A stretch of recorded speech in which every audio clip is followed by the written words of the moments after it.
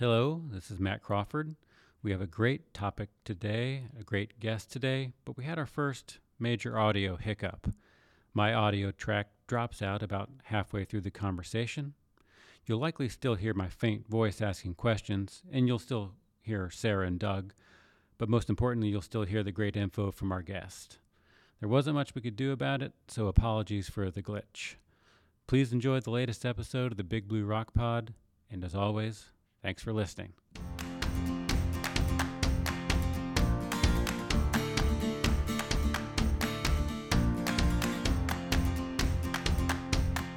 You are listening to the Big Blue Rock Pod, produced by the Kentucky Geological Survey at the University of Kentucky. This podcast is a fun, conversational approach to discussing all things geology and earth processes. We talk emerging ideas in research, along with classic topics in earth science for all levels of interest. Let's do the show. Hello, welcome back to the Big Blue Rock Pod. I'm Matt Crawford, along with my co-hosts Doug Curl and Sarah Arpin. What's up? What's Hi, up? Matt. How's it going? Sarah's back. Sarah's back. I am Look back. out. I know. I'm not ready. You're in a daze, but you're here. That's accurate. Is that good? Okay. Accurate, Yeah. yes. All right. A month in Montana in some caves, fighting, escaping fires, collecting data, all of it. Yes, all that good stuff. Yeah. Very dry out there this year. Very Yeah. dry. Glad you're back. Today's topic is petroleum geology. But we always say we have these sort of big topics that we've had for a while and wanted to talk about. And I'd say this is one of them. Petroleum geology is a traditional topic in geology. It's very interesting, both the science and the applicability of petroleum geology. So we'll get into all that. Our guest for today's show is KGS researcher Dave Harris. Dave has a BS in geology from William & Mary and an MS in geology from Stony Brook University. He worked as an exploration geologist for Mobil and a sedimentologist for BP for 9 years before coming to the survey. Dave has been at UK for 33 years, the last 17 as head of the energy and minerals section here at the survey. Dave is an expert in oil and gas geology, subsurface stratigraphy and mapping, carbonate sedimentology, and diagenesis. Dave, welcome. It's great to have you. I think this is going to be a good conversation. I'll just say before you give a little nutshell of what you do, I lump you in with several people here at the survey when I first got a job here and found out about the survey actually of one of the people that I wanted to be that person. I was like, there's a group of people in the survey that were doing research and outreach and giving talks and leading field trips. And I was like, I had this office and in a real building. And I was like, I want that. I want to be that person. Anyway. Well, thank you, Matt. It's great to be here and great to be with Sarah and Doug and talk about a few things that we've been doing over the years and what the future holds. So, yeah. So give us a quick snapshot of what you do. So I'm the head of the energy and minerals section here at KGS. And that group is about 9 people who work on both energy-related and mineral resource-related research in the state of Kentucky. It includes coal, oil, natural gas, as well as what we used to call industrial minerals. Now it's more commonly referred to as critical minerals. We're looking more at minerals that are in high demand for the energy transition, for alternative energy technology, things we need for electronics, wind turbines, alternative energy systems. So those elements, those mineral resources are in high demand and they're in scarce supply domestically. So we're looking for new areas where those could be produced and supplied to the American market rather than importing them from overseas. I've always thought there's a nice range of research going on in the energy and minerals section, and you're always sort of pivoting with the important topics of our time, I guess. I forgot to mention, you're also close to retirement. So, So Matt And went it's to your about a office. month so off. can I have your He office? looks very excited. Can I have your office? So looking forward to that, but Yeah. it'll be bittersweet, I'm sure. Yeah, for sure. And so because of that, we wanted you on for sure. And I think we've got a few questions sprinkled in here that we maybe normally don't ask all of our guests, but since you're, close to retirement, I thought we'd do a few of those. And so the first couple, before we get into sort of some of the science with petroleum geology, what sparked your interest in earth science and geology? And then after that, what brought you to the survey? What made you want to work here? Well, it's a subject I kind of got into through the back door, as many geologists do. Yeah. I started out going to college and thinking I was going to be in some sort of scientific field. I was always interested in science, and started out as a biology major and wasn't enjoying that too much. And I just happened to take a geology class just for the fun of it, really, and really fell in love with it and decided to go ahead and see what the job opportunities were like. And this was in the late 70s, and the oil and gas industry was hiring a lot of people, and it looked like there were going to be good opportunities in geology. And so I went ahead and decided to major in that, and then went ahead and went to graduate school, got a master's degree, which is sort of the entry-level degree for a lot of professional geologists. You really should at some point try to get a master's degree at the minimum. Right. If you want to be a professional geologist. So that's really, I never planned on being a geologist, but it was something I just kind of got hooked on as an undergraduate and ran with it. So I think that happens to a lot of us, Yeah, right? That intro geology very class similar just hooks story. you. Yep. You can only biology. Come on, you can only look at those living things and dissection so long. It's the old dead things that are the coolest. Right, yeah, exactly. Okay, yeah, that's awesome. So let's start with some petroleum geology basics. What is petroleum, and what are hydrocarbons, and why do we differentiate those words? Well, hydrocarbons is sort of the general broad term that describes a lot of organic molecules, a lot of organic compounds that are composed just of hydrogen and carbon, as the name implies, obviously. Yep.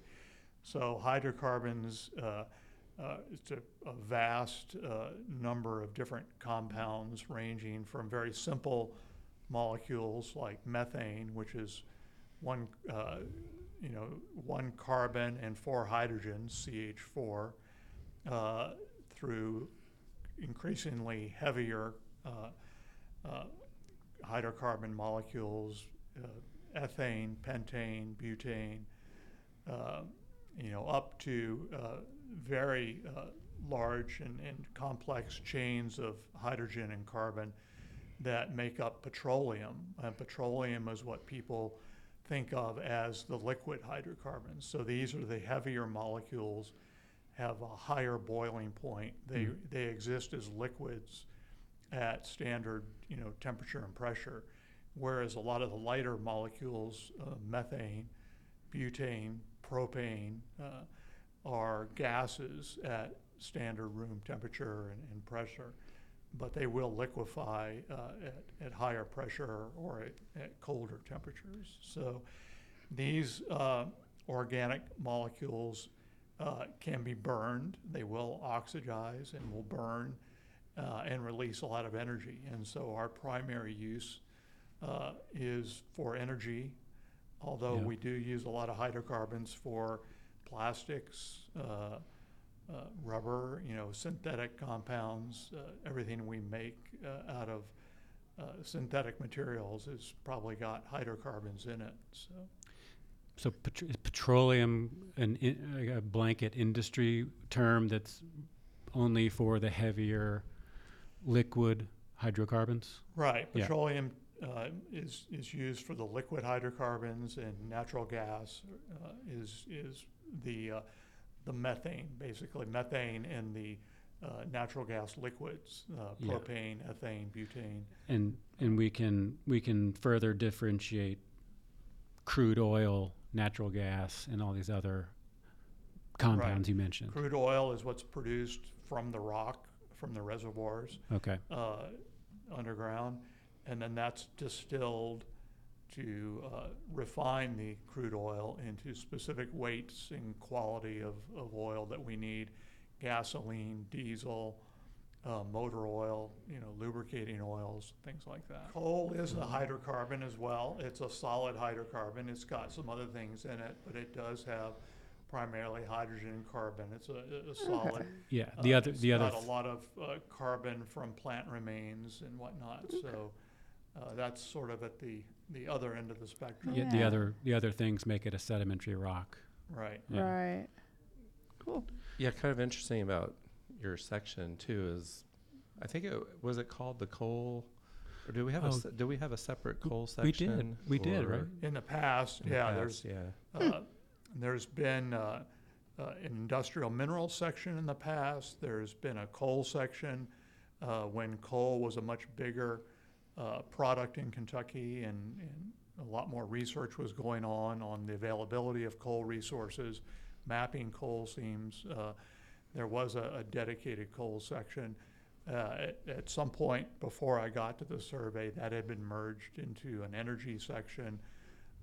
Had various names, petroleum and stratigraphy at one point, but now it's generally just referred to as energy and minerals. So. Yeah, it's kind of just a sign of the changing landscape, Right. is, energy and minerals, but because we still have some coal geologists on our staff who do very active research. Right. Yeah.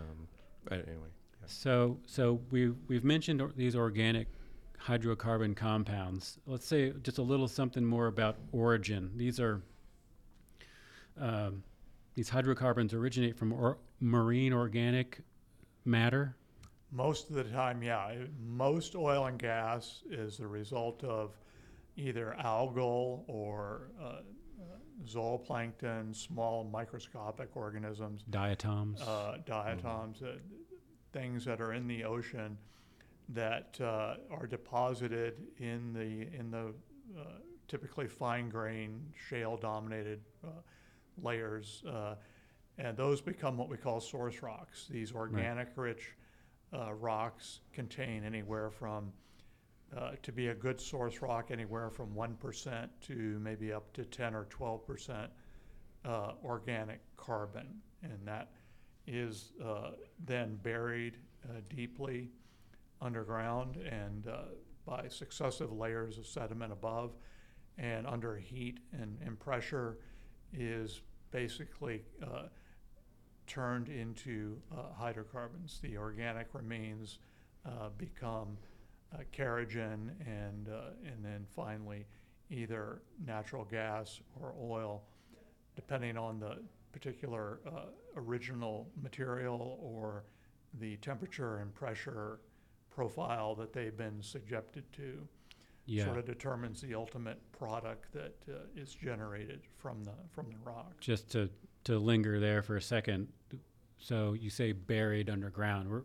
Are we really talking about sort of these restricted marine basins when these organic critters die, accumulate in this marine sediment?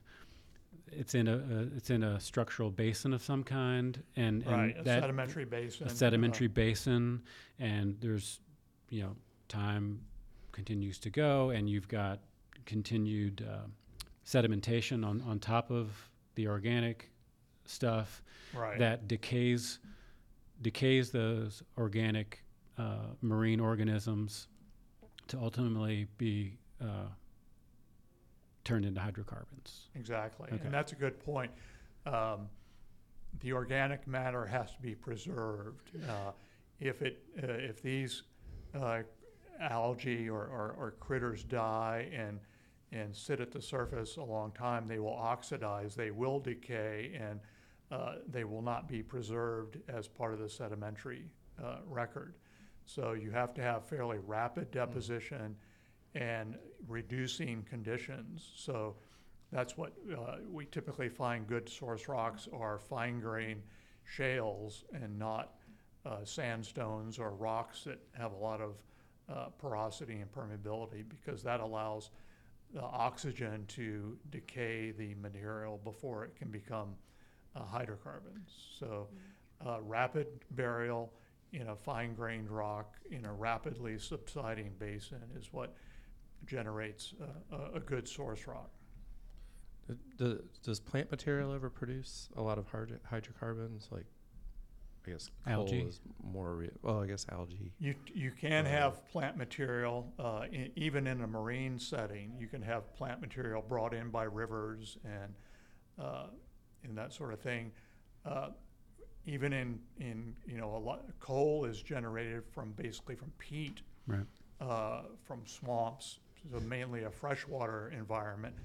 But even that can generate a lot of methane. We have a lot of methane that is produced from coal beds, and that's the thing that gets mines in trouble with explosions. They have to be very careful about the amount of methane that's escaping from coal seams when coal is mined. So, methane is part of coal as well. So you get not only the coal, but methane generated from that as well.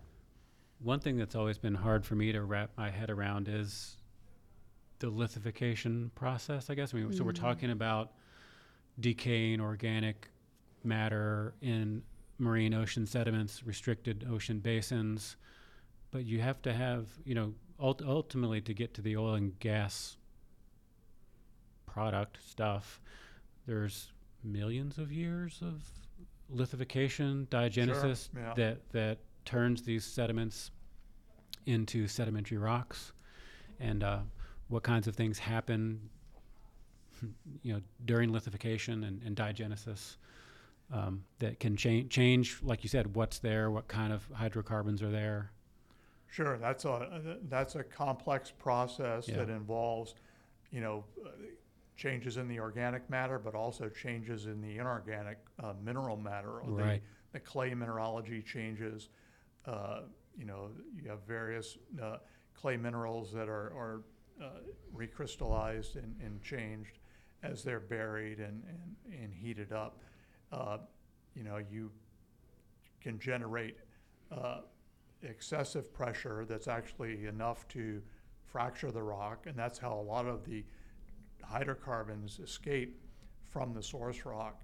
These are fine-grained, low porosity, low permeability rocks, and they will actually, if the organic matter is abundant enough, when it's generated, it will create enough internal pore pressure to actually fracture the rock, and that allows the hydrocarbons to escape and migrate into what we call reservoir rocks, which are the porous rocks, sandstones, limestones, where the oil or natural gas can be trapped, say in a structure like up against a fault, or in a stratigraphic pinch out, for instance. A whole variety of different ways that the generated hydrocarbons get trapped, and so they don't continue. They're buoyant, they're lighter than water, so without a trap they will just continue to migrate upward through permeable pathways, to the surface and escape. So having that trap is another important part of the story. And the traps, the porosity, the permeability, fractures, those are characteristics of reservoir rocks, and source rocks are just the original sediment. Is that how we differentiate source Right. rocks versus what's called reservoir rocks? Right. Okay. Yep. So usually when you're looking for oil and gas, you're looking for these traps more than. Sure. I You're guess you're trying to looking for the whole identify thing, right? But places that have a place where oil could be trapped and prevented from migrating further upward in the geologic section. So an anticline would be the classic sort of Yeah. structure where the rocks are folded and the oil or gas rises to the center of the anticline. A fault can truncate a bed and seal off one part of a formation and prevent oil from moving any further along that bed. So, fault traps are quite common as well. One of the terms that I think both of you maybe mentioned, Matt and Dave, was diagenesis. And I think maybe that would be a good one to sort of discuss a little bit, like define for Sure. people, and then talk about how that relates. Can you? Yeah, diagenesis is a term we use to describe changes in the rock after it's deposited.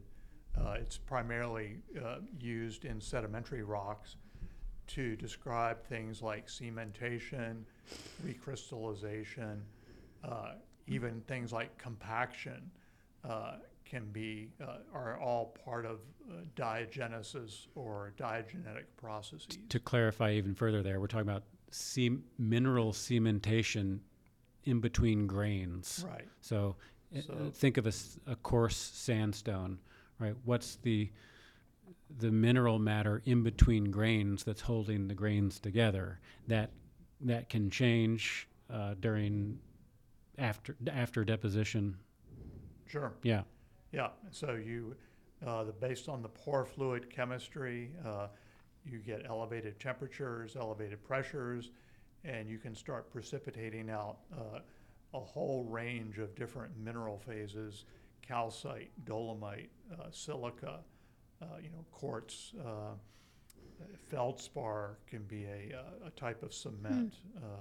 You can have clay minerals that are cements that are binding grains together. So all of these various changes tend to reduce porosity, to fill in pore space in rock, which for a petroleum geologist is usually a bad thing because that's reducing the amount of space where oil or natural gas can reside and get trapped. Okay.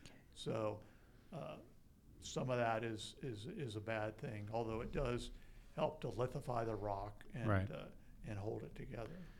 And I think you may mention this, but the migration of hydrocarbons, oil and gas, can happen because that's less dense than surrounding fluids. Sure.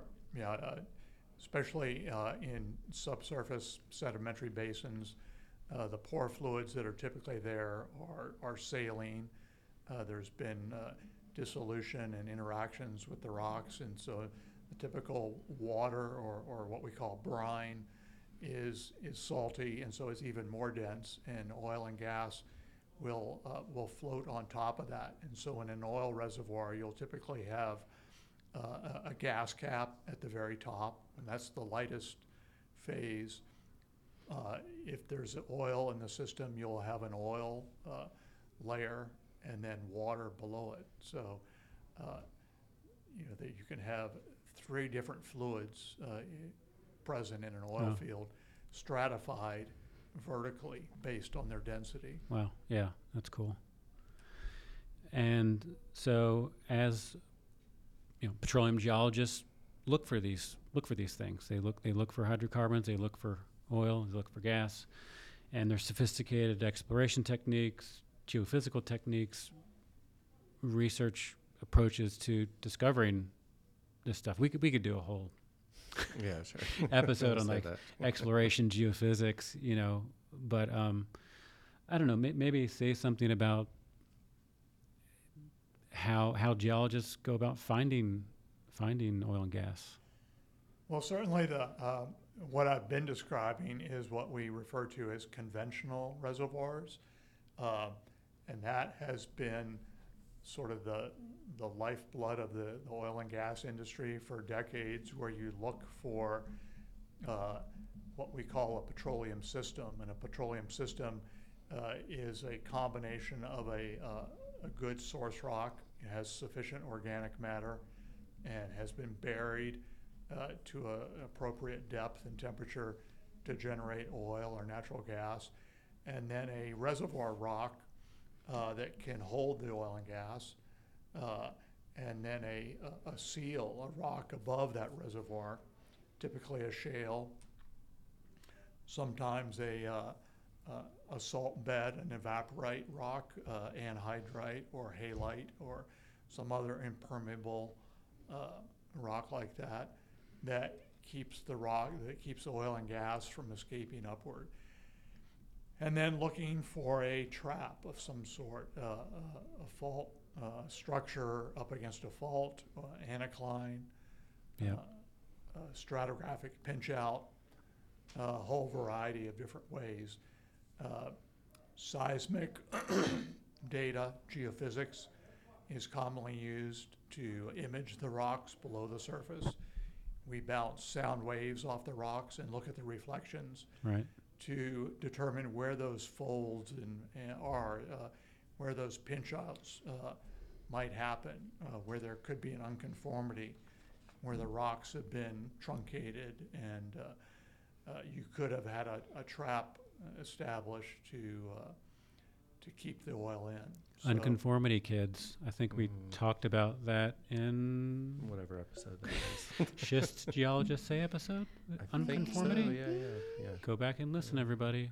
We defined unconformity. Yeah. so that is that's what we call a conventional oil and gas reservoir, and later we'll get into what we now call unconventional reservoirs too. But those have become really important in the last 20 years or so, and quite prolific in Kentucky as well. Yeah. So, Well, that's good. That's good segue. Let's bring it to Let's- Kentucky. I Oh, was go just ahead. going to say, one thing that I always find really interesting about petroleum geology is we're describing all these different geologic techniques and fields, and there's geochemistry, sedimentary geology, structural geology. If you want to do the whole gamut of geoscience, that's why people go into Yeah. petroleum geology, because it's pretty interesting. Yeah. and it's, A nice overlap of disciplines. yeah, sort of. A little bit of everything. You're exactly right. All of those things are provide a piece of the puzzle, and all are necessary in order to figure this out, to try to understand where the resources where they are. Structural geology class is a bear, but Yeah, right. it matters. Yeah, right. It matters a lot in It this. matters. Yeah. Yeah, so let's bring it to Kentucky. Dave, maybe say something about, I don't know, we don't have to get too long into this, but a little bit of history of oil and gas exploration in Kentucky, and then currently, what are some producing areas? What are source rocks and reservoirs for the producing areas of Kentucky? Well, a lot of people don't realize that Kentucky has a long history of oil and gas production. Most of the wells that have been drilled are located either in eastern Kentucky or in western Kentucky. We don't have many wells in central Kentucky. There are some in south central Kentucky down near the Tennessee border, but in the bluegrass area here in Lexington and Louisville area and northern Kentucky, there really is no oil and gas production.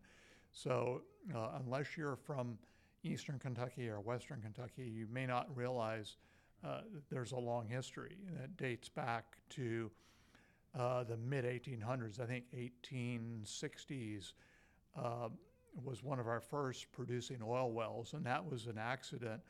That was a well that was drilled looking for salt water, actually. Salt was actually more important at that point in history for preserving food and that sort of thing than oil. They didn't really have a purpose for any oil. There weren't internal combustion engines at that point. And I have on our fact sheet, first commercial well in Kentucky, McCreary County in 1818. 1818. Wow, Okay, it's yeah. even older than I thought. So, yeah. I mean, that's probably one of the oldest in the world. It's got to So, yeah, it dates a way back. It really got started, obviously, in the early 1900s, after the internal combustion engine, and we had a market for oil. And wells were drilled, shallow wells, obviously, to start with, because technology was pretty basic at that point in time. But looking in south central Kentucky and western Kentucky are primarily oil producing areas because of the geology. Eastern Kentucky is primarily a natural gas producing area. There's a shale formation there called the Devonian Black Shale or the Ohio Shale that is a prolific gas reservoir. And It's the source rock, it's the reservoir rock conducive. right, to and storage. that's that formation has been produced since the early part of the 1900s, even before the big boom in unconventional, what we call shale gas. We were producing gas from organic rich black shale for decades. So that's more common in eastern Kentucky. Western Kentucky, we produce a lot of oil from Mississippian age limestones and sandstones along fault zones and various other types of traps. So the New Albany Shale, the Chattanooga Shale, these Devonian shales, they're exposed at the surface just outside the bluegrass knobs area. You can see those black shales in road cuts and other outcrops.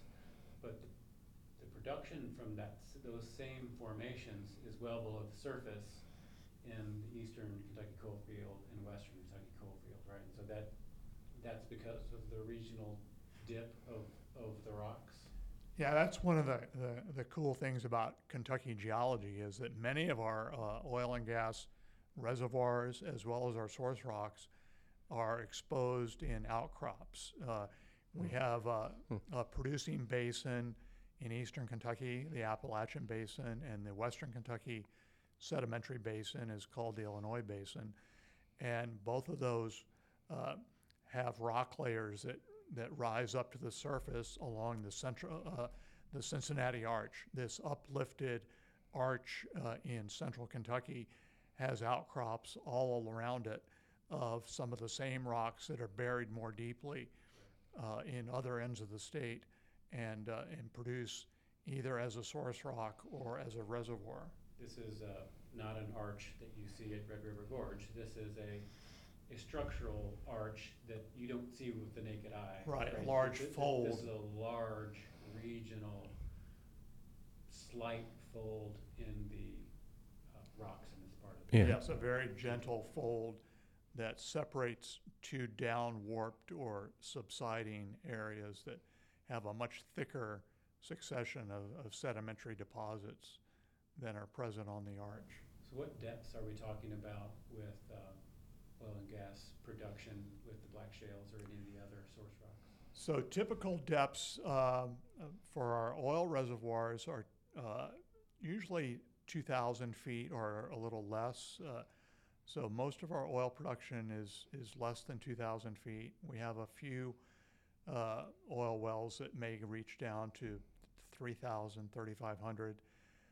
Shale wells are at a comparable depth, 2,000 to 3,000 feet.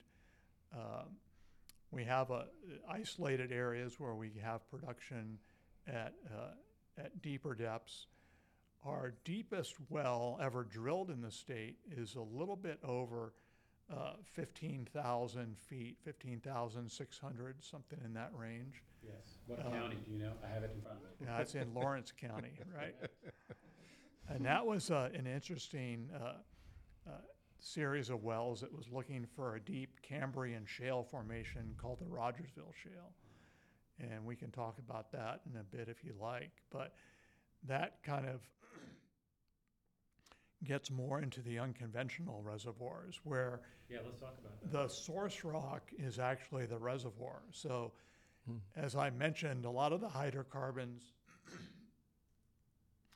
escape out of the source rock and migrate out into other rocks and get trapped. But a large percentage of the hydrocarbons actually stay in that source rock. So they're generated in the shale, and they actually stay in the very fine micro porosity in the shale rock itself.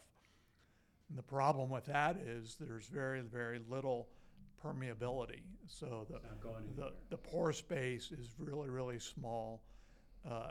The hydrocarbons will not flow through the pore space on their own. It's basically trapped in the shale naturally by the low permeability. So to produce those hydrocarbons, you have to treat the formation or what we call stimulate the formation. And there's a variety of ways of doing that, but that's where the whole technique of hydraulic fracturing was developed. In order to produce hydrocarbons from those types of low permeability rocks, you have to create artificial fractures. And there's a number of ways of doing that. The earliest wells were actually what we call shot with nitroglycerin, with explosives. Those explosives were loaded into the well and then detonated to create an explosion down in the shale formation at the bottom of the well. And that generated basically a radius of fractures around the well. And that was somewhat effective, but not as effective as later techniques that involve injecting fluids under high pressure into the rock and creating fractures just from the pressure of the fluid moving into the rock. But the general idea here is you're creating fractures, which are cracks in the rock, more void space, extra porosity for these hydrocarbons to migrate and get them out of the ground. Right. It generates permeable pathways and connects the pore space and allows the hydrocarbons to flow to the wellbore and then up to the surface. Yeah. So over the years, I mean, this started way back in the 30s and 40s probably. I don't know what the oldest, well that was shot. It may even be older than that.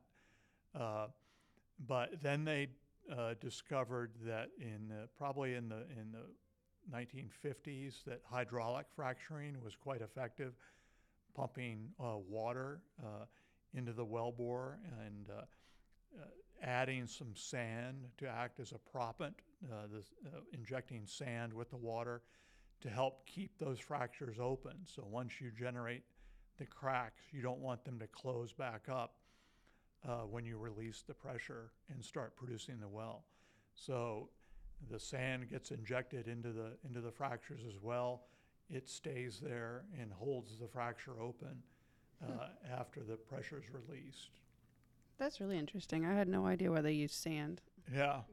So there's a lot of water, there's a lot of sand, and in modern frac jobs, there's chemicals used too, and that's to help with the efficiency, the flow rate, the viscosity of the fluids.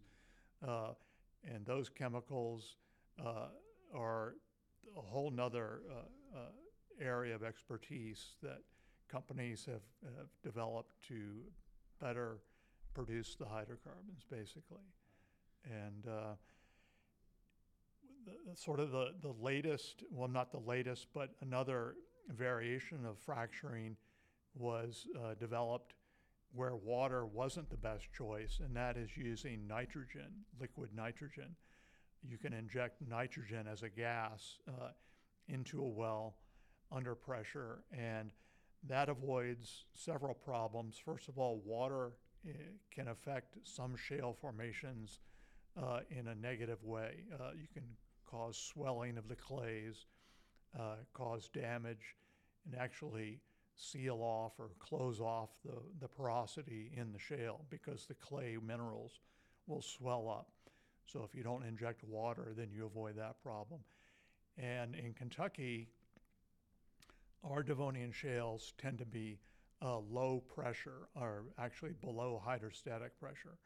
And because of that, there's not enough gas pressure down in the reservoir to lift a column of water out of the well bore. So that can actually prevent the gas from coming up as well if you have too much water loaded onto the formation.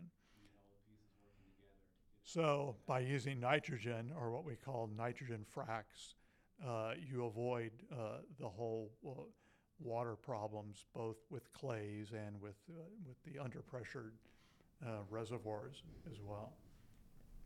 That's interesting. And I mean, I guess there's risks with conventional drilling methods. There's risks with hydraulic fracturing methods. But generally, are these techniques at depths that are safe? I mean, there are depths thousands of feet below the surface, and generally aren't. I can cut this out maybe. Generally aren't a problem with threatening groundwater aquifers that are for domestic water supplies, at least in Kentucky. For the most part, I'd say that's a true statement. I mean, it's hydraulic fracturing has become a very hot topic in some areas. There have been, relatively few cases reported where hydraulic fracturing has caused groundwater contamination and problems with drinking water up shallow. A lot of those cases can be attributed to actual failures of the well itself, well integrity, where either the cement or the casing that is used when a well is drilled allows fluids to leak out from the deep zone where the hydraulic fracturing is taking place and enter into the shallow groundwater. So I would say in most areas there's not been a lot of problems reported. There have been isolated cases where that has been an issue. One good thing about Kentucky is the majority of our hydraulic fractures in Kentucky, because of the kind of shales we have, involve liquid nitrogen fracs. And you avoid the whole issue of chemicals in the frac fluids and that sort of thing. There's a little bit of foam injected with the nitrogen to carry the sand down into the formation, but that's basically a detergent. But there's not a lot of chemicals used in the nitrogen fracs.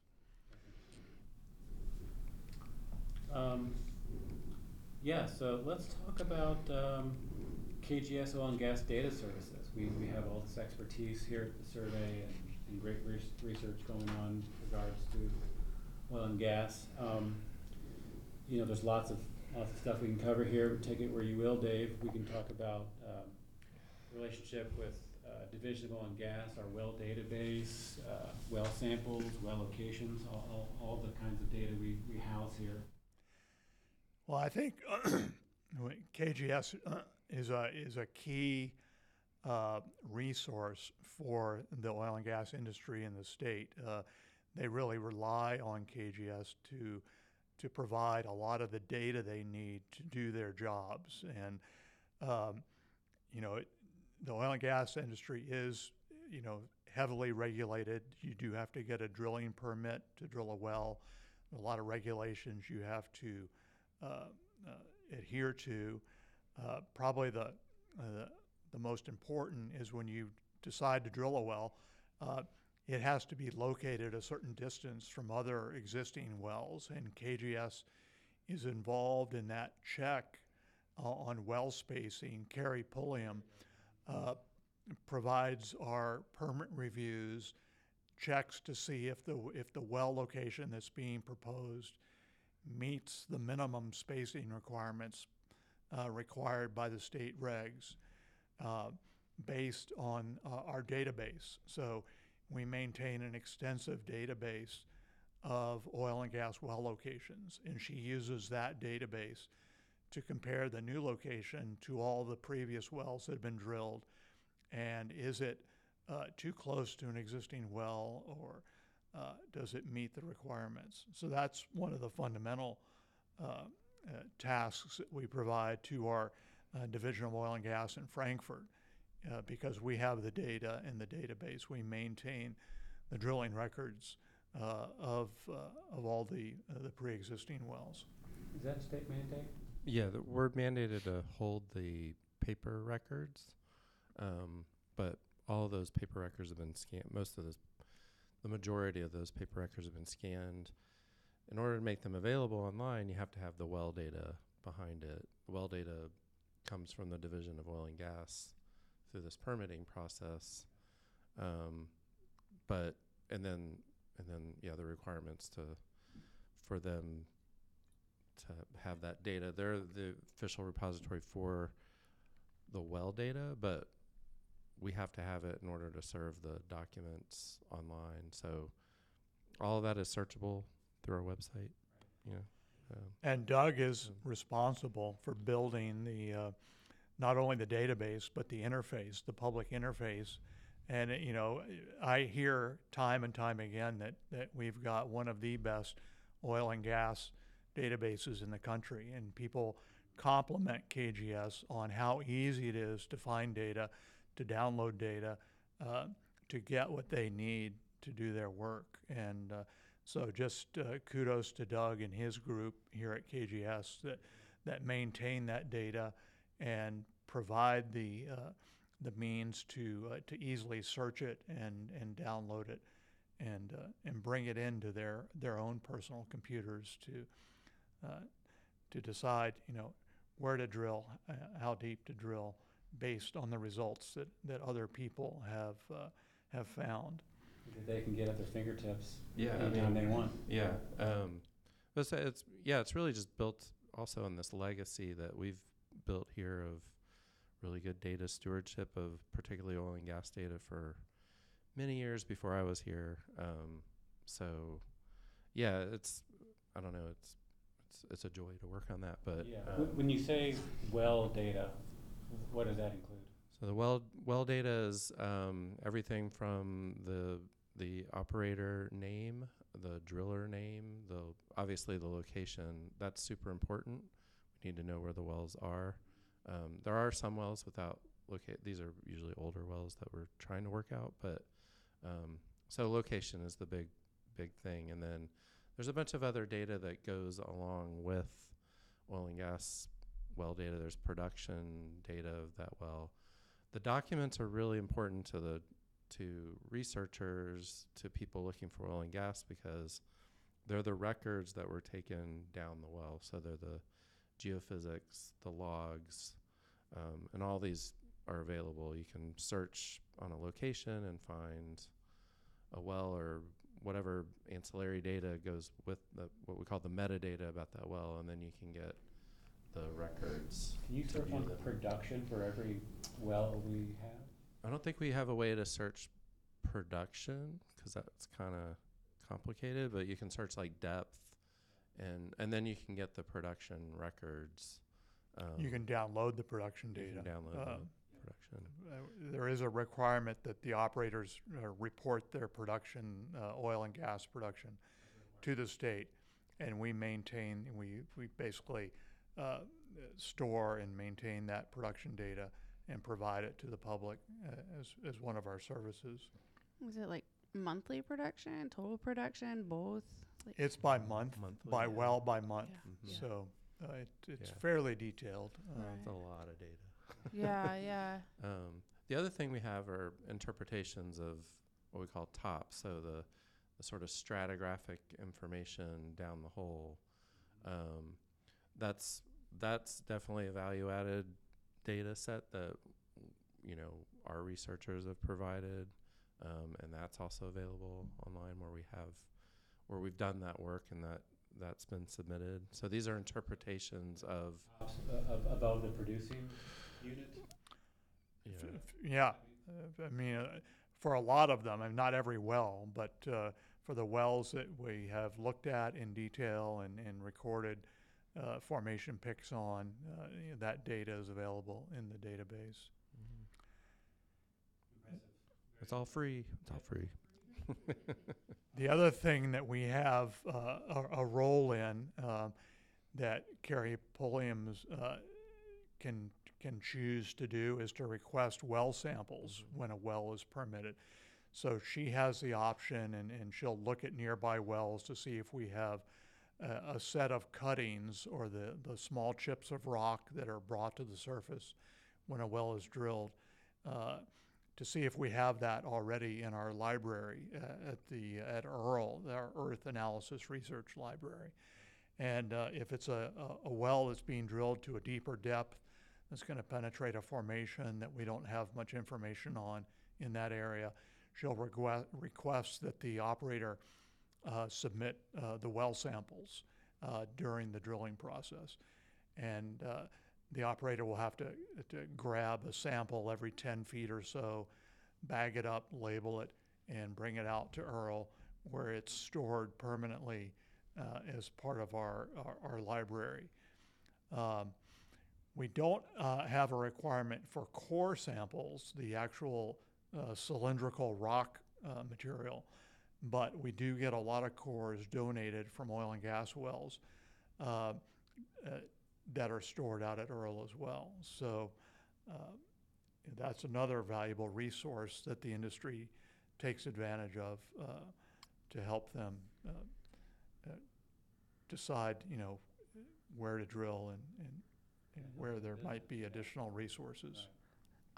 For them, it's cheaper and quicker to do the cuttings as opposed to the core. Is that correct? Exactly. It is much more expensive to drill a whole core, a rock core. They're going to get cuttings no matter what because they have to drill up the rock and they are flushed out of the well by the drilling fluid. More commonly now, that's air. A lot of the wells are drilled with what we call air rotary drill rigs, where compressed air is blown down into the well and through the bit, and it blows the cuttings up out of the well. But in certain areas, mud rotary rigs are used, where drilling liquid, either water or some sort of a mud system, is used to flush the cuttings out of the wellbore during drilling. Is that where the term mud logger comes? And the mud loggers kind of document that. Sarah's a mud logger. I was a mud logger. All night.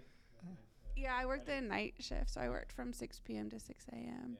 Yeah, looking at cuttings, washing cuttings. Oh, you It's a good experience. Wash the mud off. Well, we get them unwashed, so. That's interesting. Yeah, we had to wash ours. We get them unwashed. Yeah, but they guarded those cuttings. That was in the Williston Basin of North Dakota, and they guarded those cuttings pretty closely. So it's a much different system that we have here in Kentucky. We can require them, and Dave, let's move it along. Let's say something quickly about some current KGS projects related here that you all are working on. Well, it's interesting because Kentucky still produces oil and natural gas, although our volumes, our production numbers have declined steadily over the last 30 years, really, since I've been here. We had a little increase last year, but overall the general trend in Kentucky and in other states as well is declining production of oil and natural gas. But we are looking at other ways and other projects that utilize subsurface geology. Certainly a big part of our research has been carbon storage, carbon sequestration. This is the concept of pumping CO2 underground into porous and permeable rocks to keep from releasing it into the atmosphere as a greenhouse gas. So carbon storage, while it's not being done currently commercially on a large scale in Kentucky, it does have some promise as a way to mitigate carbon emissions in the future. We are looking at ways of doing energy storage that involve subsurface rocks. Some of these ideas include compressed air energy storage, where you inject air into an underground formation that has a void space of some sort, and then you can release that pressure to drive a turbine and generate electricity. So there's various ways of storing energy that involve underground rocks. We're also doing a lot of work to deal with the environmental consequences of the oil and gas industry. And one of those big pushes right now is the legacy of what we call orphan oil and gas wells. These are wells that were not properly plugged and reclaimed after they completed their life as a producing oil well. The company basically walked away, did not plug the well, and so now the landowner is left with an open oil and gas well on their property. And they can be venting methane, they can be venting oil, they can be discharging salt water, brine to the surface. So they do pose an environmental hazard in many parts of Kentucky.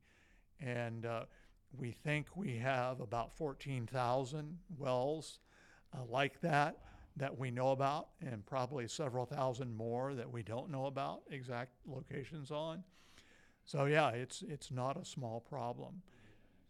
So there is a big push now to plug those, and there's been some new funding provided through the federal government as part of the bipartisan infrastructure law that was passed a couple of years ago to plug these wells. And the state of Kentucky has gotten a large grant to do that, and KGS is involved in measuring the amount of methane that is being emitted from these wells before they're plugged, so that we can document how much methane we've prevented from being released into the atmosphere. So they want to have an idea of the impact of the program on methane emissions. Methane is another strong greenhouse gas, just like carbon dioxide is. So That's a great project for the survey. It's what we do, right? It's science, but it's applied science and Exactly. useful science, mitigating. It's all of the above. It's a super interesting project. Yeah, very Yeah. very interesting.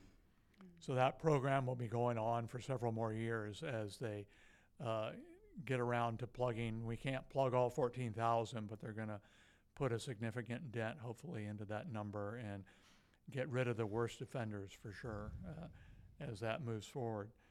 But yeah, I mean, there's a lot of uses for the same skills that we had used as a petroleum geologist can be used in a lot of new ways, either in terms of carbon storage, energy storage, a whole variety of applications of utilizing the subsurface for entirely different things than producing fossil fuels. So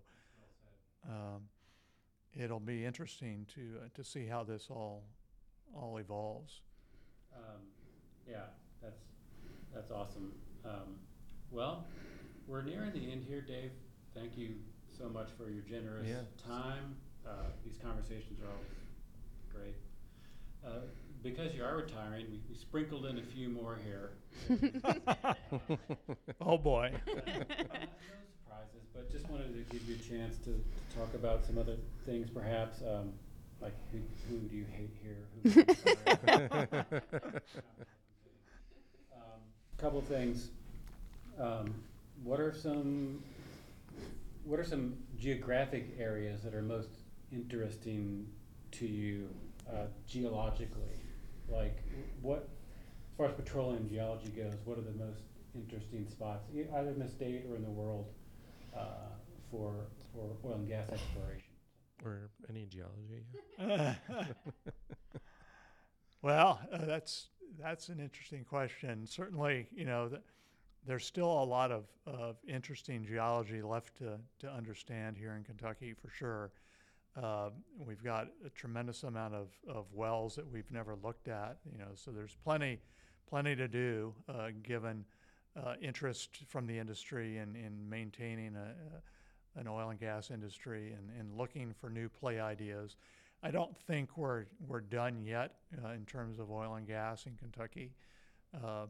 We've had some interesting plays. Certainly the deeper play in the Rome Trough and the Rough Creek Graben. We have two very old, very deep basins in eastern Kentucky and western Kentucky. These are fault-bounded basins that do have, at least in eastern Kentucky, organic rich rocks in them. There were a few wells drilled. They were not economic successes, but they were technical successes. And these are the wells that penetrated the Rogersville Shale in Lawrence County, Kentucky, some of the deeper wells that have ever been drilled in the state. So that's an area that while we haven't gotten produced commercial production yet, it could have some possibilities down the road given new technology and new opportunities, higher oil and gas prices, for instance. So certainly those areas could come into play in the future. Other than that, there's certainly a lot of possibilities for geothermal energy, and that's something that we haven't done a lot of work on in Kentucky, but it's been an interest of mine, and it's probably not something I'll work on before I retire, but it could be a direction that KGS takes. We don't have a lot of geothermal conventional, what we think of hot spots or high temperature rock in Kentucky, but they're looking at novel ways of developing what we call low temperature geothermal, where you have a very low temperature gradient, but the rocks down in deeper horizons are still 150, 200 degrees Fahrenheit.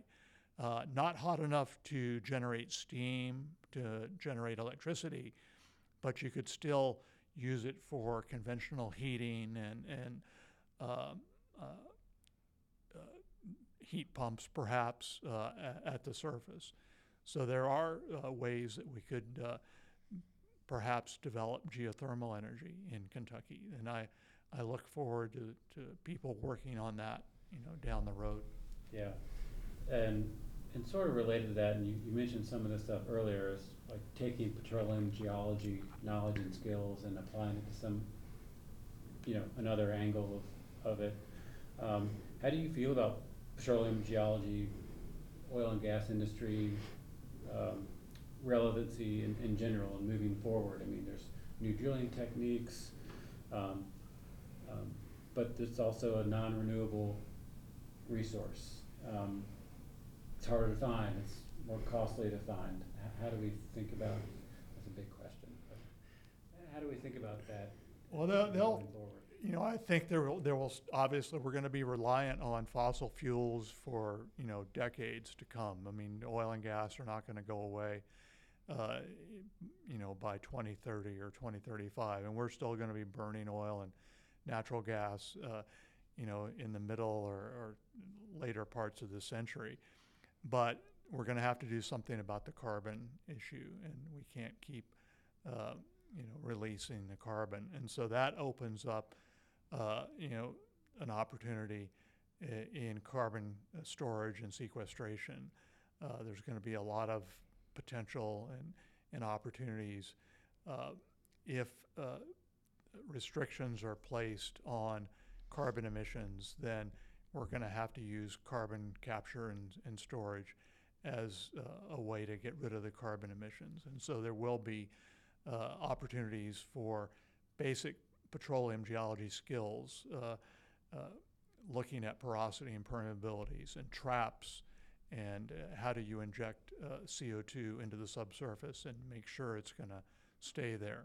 So that is going to be a developing industry for the same basic skill sets, drilling wells, logging wells, and that sort of thing.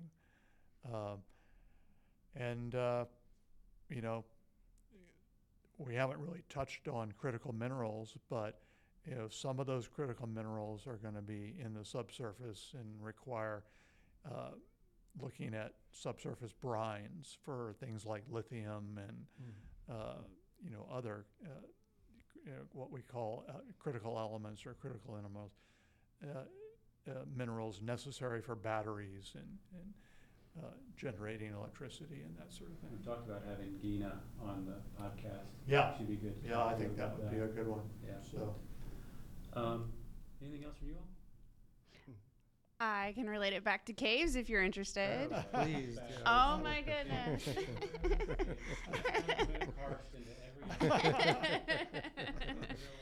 I know, super old. I missed last month, so I'm feeling squirrely. All right, so in Kentucky, we mostly have your carbonic acid caves where you've got rainwater falling through the atmosphere, picks up carbon dioxide gas in the atmosphere and in the soil, and you have like that meteoric water and that top-down infiltration. Whereas like out west, for example, in like Carlsbad, you have sulfuric acid, speleogenesis, caves formed from sulfuric acid related to hydrocarbon deposits, but really like isn't known here in Kentucky. And so like recently, I have some colleagues that have found some petroleum seeps deep in some Kentucky caves and some caves in Indiana.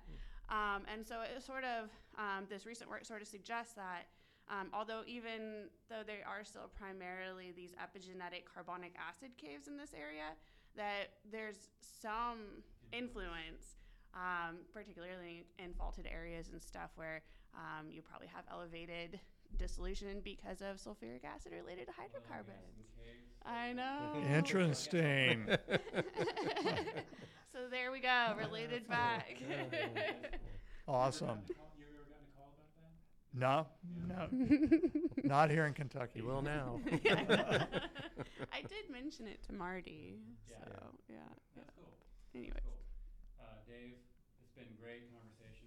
Thank you very much. Yeah, Well, thanks. thank you. Yeah, It's it's been a great. pleasure, and Yeah. I've really enjoyed, you know, my career here at KGS. It's been a wonderful place to work, and looking forward to the next chapter. Yeah. Yeah, yeah, Thanks, yeah. everybody. Yeah, Thank you. thanks. Yeah. Bye. This podcast was produced by the Kentucky Geological Survey at the University of Kentucky. Special thanks to Rebecca Frazier for technical support.